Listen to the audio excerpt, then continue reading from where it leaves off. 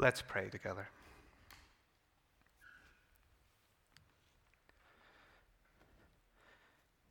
To you alone belongs the highest praise.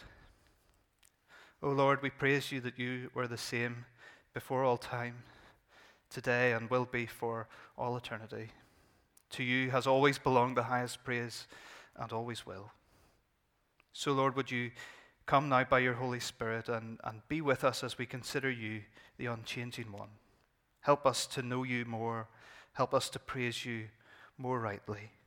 And may the words of my mouth and the meditations of all our hearts bless your name, O Lord, our rock and our Redeemer. Amen. Somebody once said, change is inevitable, except, of course, from a vending machine. And I think that's a statement that we can all probably identify with on some level. I can see myself in Union College trying to rock the vending machine in the common room, and eventually it just, it had like this anti-theft thing on it. If you rocked it too much, the whole thing just shut down. And I was guilty of that on more than one occasion because I was very frustrated by vending machines that don't give change. I think it's a statement, as I say, we can identify with. It's obvious to say it that change is inevitable. But in our world, change is the order of the day. Everything, but everything changes. Our bodies change, our minds change. As many of you know, I have a little daughter at home who's 9 months old, nearly 10 months. And even in those 9 and a bit months, it's amazing to see the change. Completely dependent, could hardly move, only drinking milk, then progressing, working out how to sort of shimmy around a bit, working out how to roll over, now crawling, now pulling herself up, eating solid foods, getting a few teeth. Sadly, her sleep hasn't developed at all since the newborn days, but in just 9 months, this newborn baby girl just isn't there anymore. She has changed. God willing, she'll continue to change, she'll continue to grow. She'll be a toddler and then a child, an adolescent with all the changes that come there, and then a fully fledged adult. Good changes, generally, when we grow up. But then start the changes that we wish rather wouldn't happen, don't they? Metabolism slows down. We don't have as much energy. Our bodies change in ways we would rather they wouldn't. The hairs turn grey or whatever. Change is just part of our experience as human beings. No empire, no kingdom, nothing on this earth ever lasts forever. Of course, some change is a really positive thing, isn't it? Technology makes our lives a lot easier. It's easier to cook than it used to be. It's easier and faster to travel than it used to be. Medics are able to treat more sicknesses, save more lives. Society changes too. Compared with 100 years ago, for example, the role of women has changed immeasurably for the better. No longer do female civil servants have to resign when they get married. Can you believe that that ever used to happen? But it did. The pay gap is getting smaller, though more needs to be done. Positive change, though in some ways society changes for the worse. Society's moral compass has changed in recent years in ways that we as Christians probably wish it hadn't. Some change is good and some change is bad, and for that reason, all change brings with it a certain degree of uncertainty, doesn't it? Will this new technology change the world like the iPhone did, or will it flop like the mini disc player? There's an element of sourness in that statement because I had a mini disc player, which I despise more than the vending machine in Union College. Will it connect people? Will it be a positive force for the world? Or will it just actually make it easier for sinister people to abuse and harm and exploit people?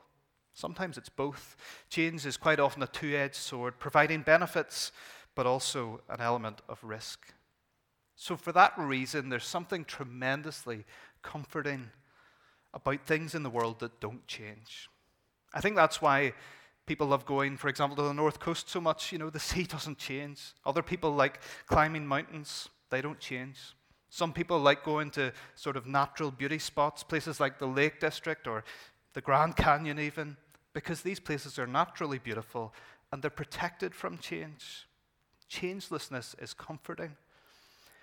And not much more so than the changelessness of God. God is unchanging, and as I said, the technical term is divine immutability. If the word immutable is new to you or unfamiliar, think of something that mutates, that's a change, so something that is immutable does not change. And our God does not change. Another way maybe to say it is that he is the God who is infinitely the same.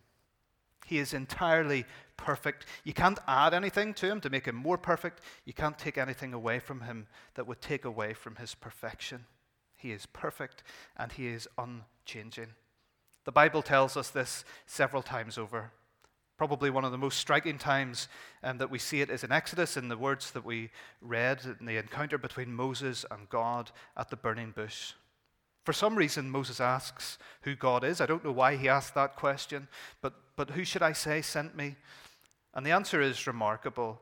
God said to Moses, I am who I am. This is what you are to say to the Israelites, I am has sent me to you. Now the words, I am who I am, may be translated as I will be what I will be, or even I exist as I exist, because it's the verb to be or to exist. And the debate about that has gone on for centuries, but the important point for us tonight is simply that God doesn't change. He says, I am who I am. He names himself as the God of Abraham, the God of Isaac, and the God of Jacob. And at the end of the passage we read, this is my name forever. You'll give it to all of your descendants forever. He isn't something now and will be something later. He simply is.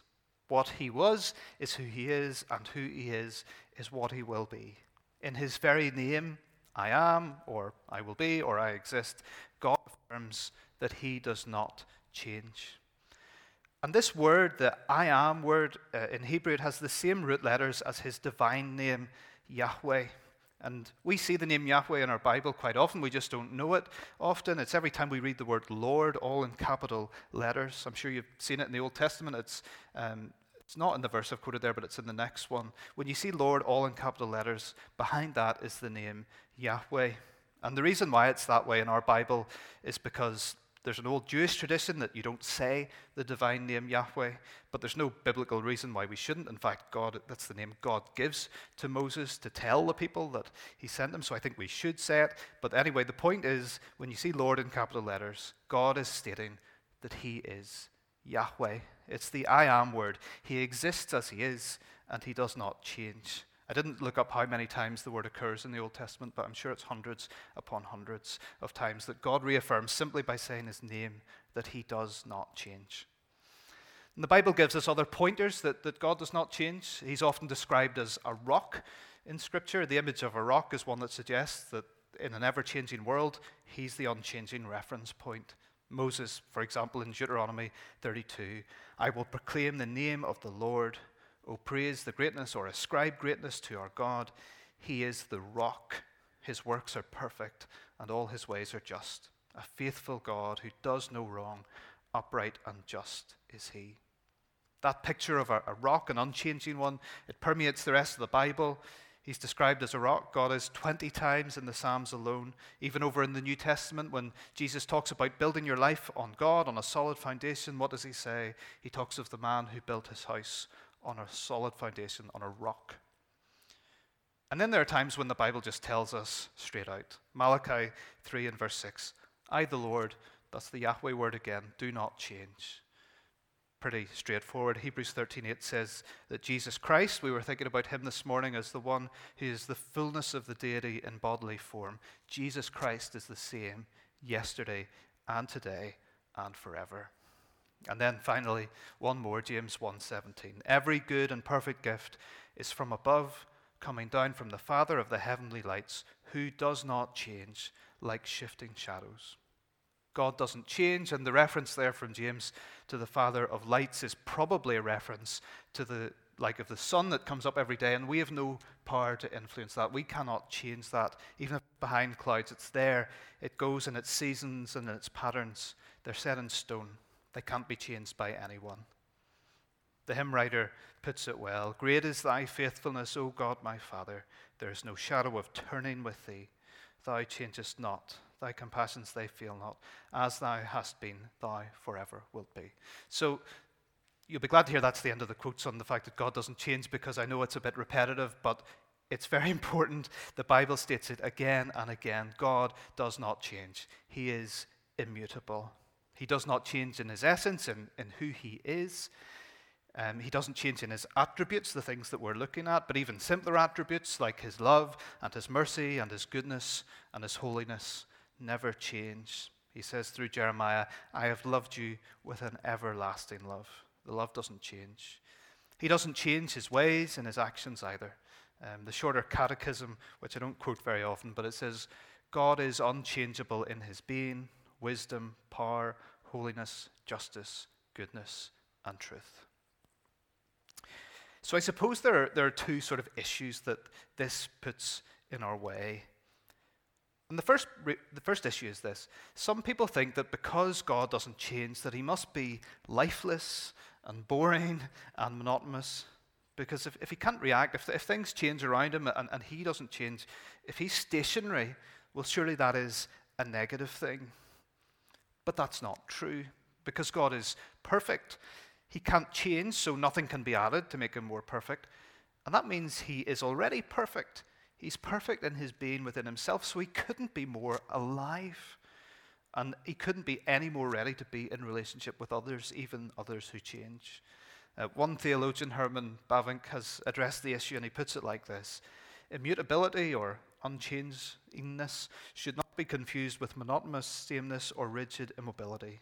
Scripture itself leads us in describing God in the most manifold relations to all his creatures. While immutable in himself, he nevertheless, as it were, lives the life of his creatures and participates in all their changing states. So as our lives change, God walks with us through that change. Even though he is the unchanging one, he's fully alive and he can have relations to all his creatures. He lives alongside us. We can have a relationship with him. The changes in our lives, they don't change God even though he walks with us. But because his will is unchanging, he will sometimes act in situations according to that will, and he may act in different ways in different situations. But that's not a change in God, even if it looks like it outwardly. But the second issue that this throws up is a little bit trickier, because even though the Bible says that God does not change, there are some times in the Bible when it seems like God actually has changed, or that he's changed his mind. He seems to change his mind. He seems to change how he relates to people. Sometimes he blesses them. Sometimes he's angry with them. Sometimes he withholds that anger and is patient. Other times he pours out his punishment. So how do we square the fact that God does not change with the challenge that sometimes it looks like he does? Well, we'll take a few examples to look at it. Let's think about his actions first of all. Probably one of the most famous examples is in the book of Jonah. You know, he sends Jonah to Nineveh, and despite initially refusing and ending up in a fish and so on, Jonah goes and eventually he speaks to the people the words God gives him. And what he says is this: 40 more days and Nineveh will be overthrown. That's it. That's the full prophecy. It's only 5 words in Hebrew. It's probably the shortest prophecy in the Bible. Nineveh is going to be destroyed in 40 days' time. You think Jonah went through all that to say 5 words, but there you go. But then the people repent. And what are we told then? When God saw that what they did and how they turned from their evil ways, he relented and did not bring on them the destruction he had threatened. And that word that the NIV translates as relented is the same word that we would often translate as repent. And if you're reading in the King James or anything like that, it'll tell you that he repented of his anger and didn't bring on them the destruction that he had threatened. So could an unchanging God do such a thing? That's the question. Well, I think he could, and I want to give you 2 options as to how that might be. And if you like one of them more than the other, then that's great, run with it, because I think both of them have their merits. The first option is this: God's words maybe were conditional. In other words, Nineveh, I'm threatening you because of your sin, so if you don't change your ways, I will destroy you, and that won't change. I won't relent if you continue in your sins.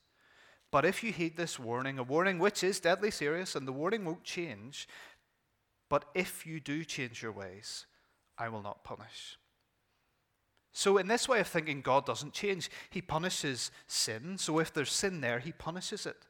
But if there's repentance, he shows mercy. It's not a change in God, but a change in people's actions, which affects their perception of him. They're always going to see his unchanging holiness. It's just a case of whether they're going to see that in the form of the consequences if they ignore God, or if they acknowledge his holiness and are shown mercy. But either way, God doesn't change. The other way of thinking about it is that the whole situation was known by God before the Ninevites did anything or heard anything. And because God knew all things, he knew that the only way to get them to turn around was with a threat of destruction. So it's no change in God. It was the same plan from the beginning. It's all mercy. It's all an act of saving. It appeared to the people that God changed his mind, but really he knew what he was doing all along.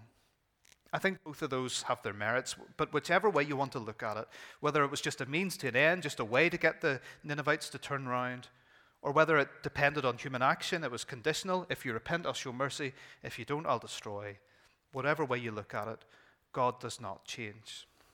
One other biblical example, in 1 Samuel 15, King Saul has sinned, he's failed God, he's worshipped other gods, and God says, I regret, and that's the repent word again, I regret that I have made Saul king because he has turned away from me and has not carried out my instructions. But in the very same chapter, in verse 29, it says, he who is the glory of Israel does not lie or change his mind. That's also the repent word. For he is not a human being that he should change his mind. So again, we have the word repent in both of those. God repented that he made Saul king, but we're told that God isn't a man that he should repent. I think the NIV have got this right in saying that his attitude towards Saul changed. In a sense, it was regretful, but God is a God who does not change his mind. The way his relationship was displayed changed, but he did not change his mind. It's not a contradiction. Saul will suffer for his sin because that's who God is. That's what he does. And in the next chapter, we see the consequences as David is anointed as the king who will one day take over the throne. But God is still faithful to Saul. Saul is still God's anointed one. God doesn't change his mind. He doesn't remove him from the throne. So at the same time, God is just. Saul's son will not inherit the throne. But he is unchanging because Saul himself remains on the throne. I could go on. I won't with other examples in Scripture where God appears to change his mind or actions. But in every case to me, it's not always straightforward. But I think it is possible to argue that God does not change. But instead, it appears to us that he has because the human circumstances have changed. Or he wants to show us something different about himself, his justice rather than his love, his patience rather than his anger. Because he has a purpose in that. But he doesn't change. He remains the same. And if all of this has twisted you in knots, and it has twisted me in knots this week, don't forget 2 weeks ago, God is incomprehensible. That's a great comfort. We won't always understand him. We won't always understand his mind. And as much as that might seem like a bit of a cop-out, it's absolutely true. We don't know the ways of the Lord. His ways are higher than ours. He is incomprehensible. But we do know that the Bible teaches us that he's unchanging too. Now, I mentioned earlier in this little series on our Sunday evenings, what Marty and I are at least trying to do is, yes, to teach a little bit about the attributes of God, but actually to lead us to know him and praise him a bit better. And the way we've been doing that week by week is to think about, well, why are these attributes actually a good thing? Why should that be? And this is a very biblical thing. As the Psalms describe what God is like, they often do so in the context of praise. That's especially true with the fact that God is the rock, that he's unchanging. Remember those words earlier from Deuteronomy 32. I will proclaim the name of the Lord. Oh, praise the greatness of our God. He is the rock. It's in the context of praise. As he's proclaimed as the rock, the unchanging one, he is praise. So, yes, why would that be? Why would that be a good thing? Would a changing God be any less praisable? Well, I want to just give you 3 reasons tonight as to why it's a good thing that God is unchanging, and so why it should lead us to praise. And the first reason is that God's immutability means our salvation is secure. And this is vital, we utterly depend on God being unchangeable for our salvation. He will not change. Our salvation is sure and secure for all time. It was true before time. Some words from Ephesians 1. For he chose us in Christ before the creation of the world to be holy and blameless in his sight. In love, he predestined us for adoption to sonship through Jesus Christ in accordance with his pleasure and will. There's a lot in those verses that we could unpack, but think of simply this. Nothing in world history could change our salvation. Nothing could change God's mind. Not the cross, even. You know, sometimes people say that at the cross there was some kind of change in God, some kind of rift between the Father and the Son, that God, the Son, changed somehow or was separated somehow. But that's not true. At least I don't think it is. Jesus was fully God and fully man, and it was the man, the second Adam, who willingly died on that cross. And yes, he, as a man, cried out to God, my God, why have you forsaken me?" But there was no change in God when Jesus died. That's a great mystery to us, of course it is, but it has to be true, because if God could change, then he could be affected by things that happen on this earth. That would be a change in God, and then we wouldn't be sure that he wouldn't change again or that he wouldn't change in other ways. No, I think the cross is a hugely Trinitarian event. The Son doing the will of the Father in the power of the Holy Spirit. No split, no rift. The triune God who, Ephesians says, knew us before and chose us from before the foundation of the earth. He came in human flesh and went to the cross, the Son doing the will of the Father in the power of the Spirit. And he passed through death, and then the Son was raised by the Father in the power of the Spirit to defeat death. And so now the Father has given the Son all authority to renew all things in the power of the Spirit. That begins with us and it climaxes in the new creation. Now, this isn't meant to be a talk about the Trinity, and it's not going to become one, but it's important because it's an area where people sometimes talk about a change within God. It's not true, and our salvation depends on it not being true. The triune God, Father, Son, and Holy Spirit does not change. His will, his choosing us doesn't change, and his actions as an unchanging God have proved it. And that also means that nothing in the future can change our salvation either. I know sometimes when we sin, we're tempted to think that we've failed, that we're not really a Christian, or that we're not good enough in some way.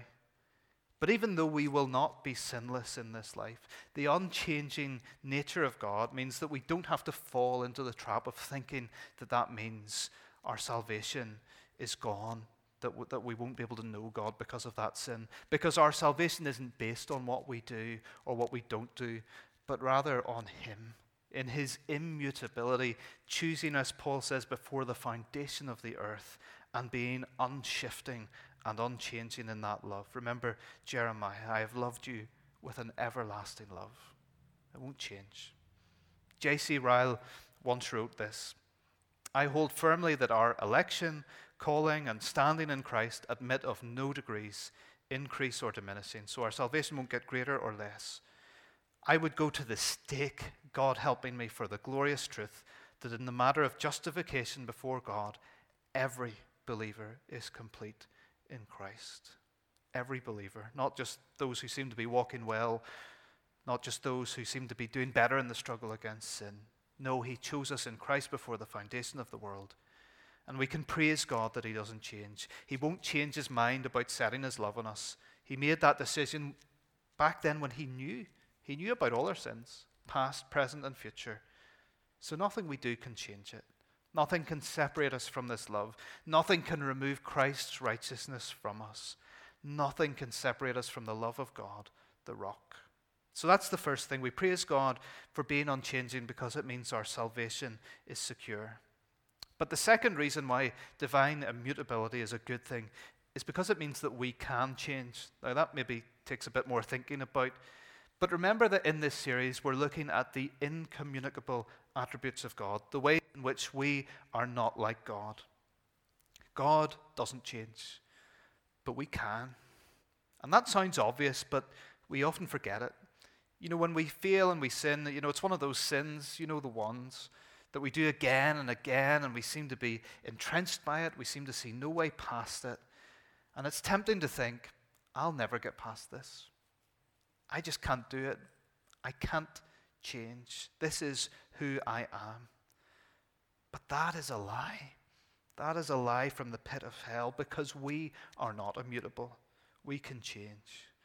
And so just as we rely on God not changing for our salvation, we rely on Him being unchanging and us being changeable for our sanctification, or our being made holy, or if you like more simple language, our being made more like Jesus. We can press on. We can not give up on fighting that sin, because with the power of the Holy Spirit, we can change. Paul puts it this way to the Philippian Christians: I press on to take hold of that for which Christ Jesus took hold of me.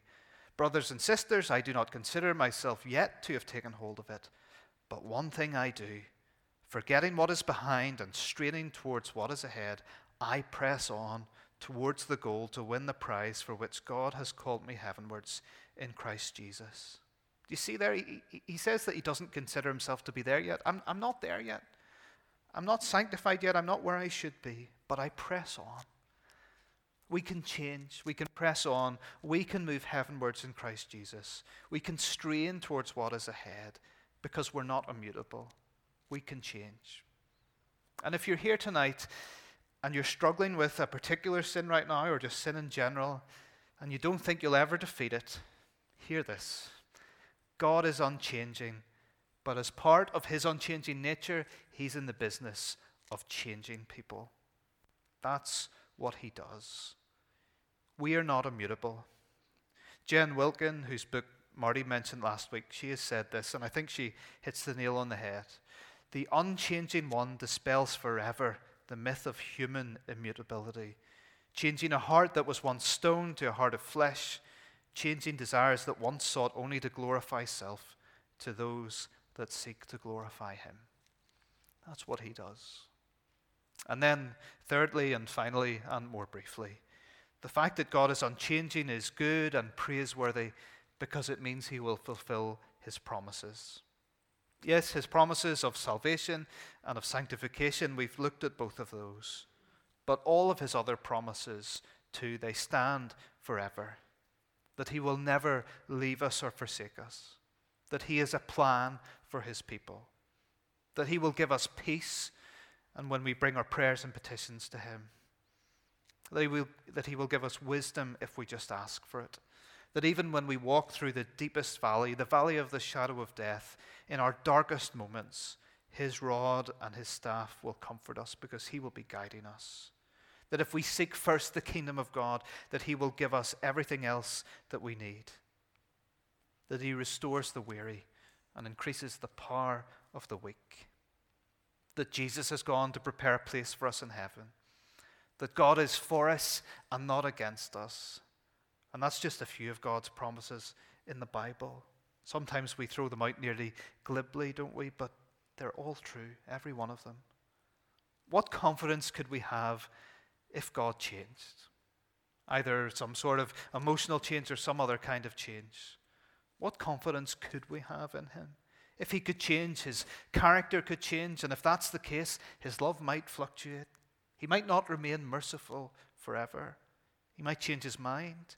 His justice might not pan out. And that's a depressing idea. But the good news is that God is unchanging. And that's a message of hope. No matter what we face in life, no matter what pain we face, He does not waver. His promises are secure. Our salvation is sure. Our sanctification is possible. And our trust in His promises is well founded. Let's pray together.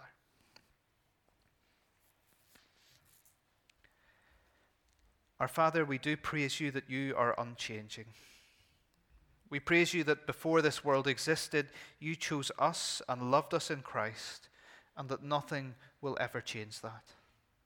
Thank You that this was in accordance with Your pleasure and Your will. Lord, we pray tonight for ourselves. Help us in the fight against sin. Help us to know Your Spirit working in us to make us more like Christ. And give us all we need, we pray, to press on, to push towards the prize that You have called us toward in Christ Jesus. And Lord, for some of us tonight, we come and we live in the midst of unwanted change in our life. unwanted change in our health, unwanted change in our employment, uncertainty about the future and what changes it might bring for any of us, uncertainty about what to do next. And yet, Lord, we come to you as our rock, and we ask that you would draw us to yourself. Father, we acknowledge that so often we try to go our own way and work it out ourselves, and we confess this as sin. But Lord, we pray with the words that we read in the psalm, lead me to the rock that is higher than I, for you have been my refuge. So lead us to yourself, Lord, in Jesus' name. Amen.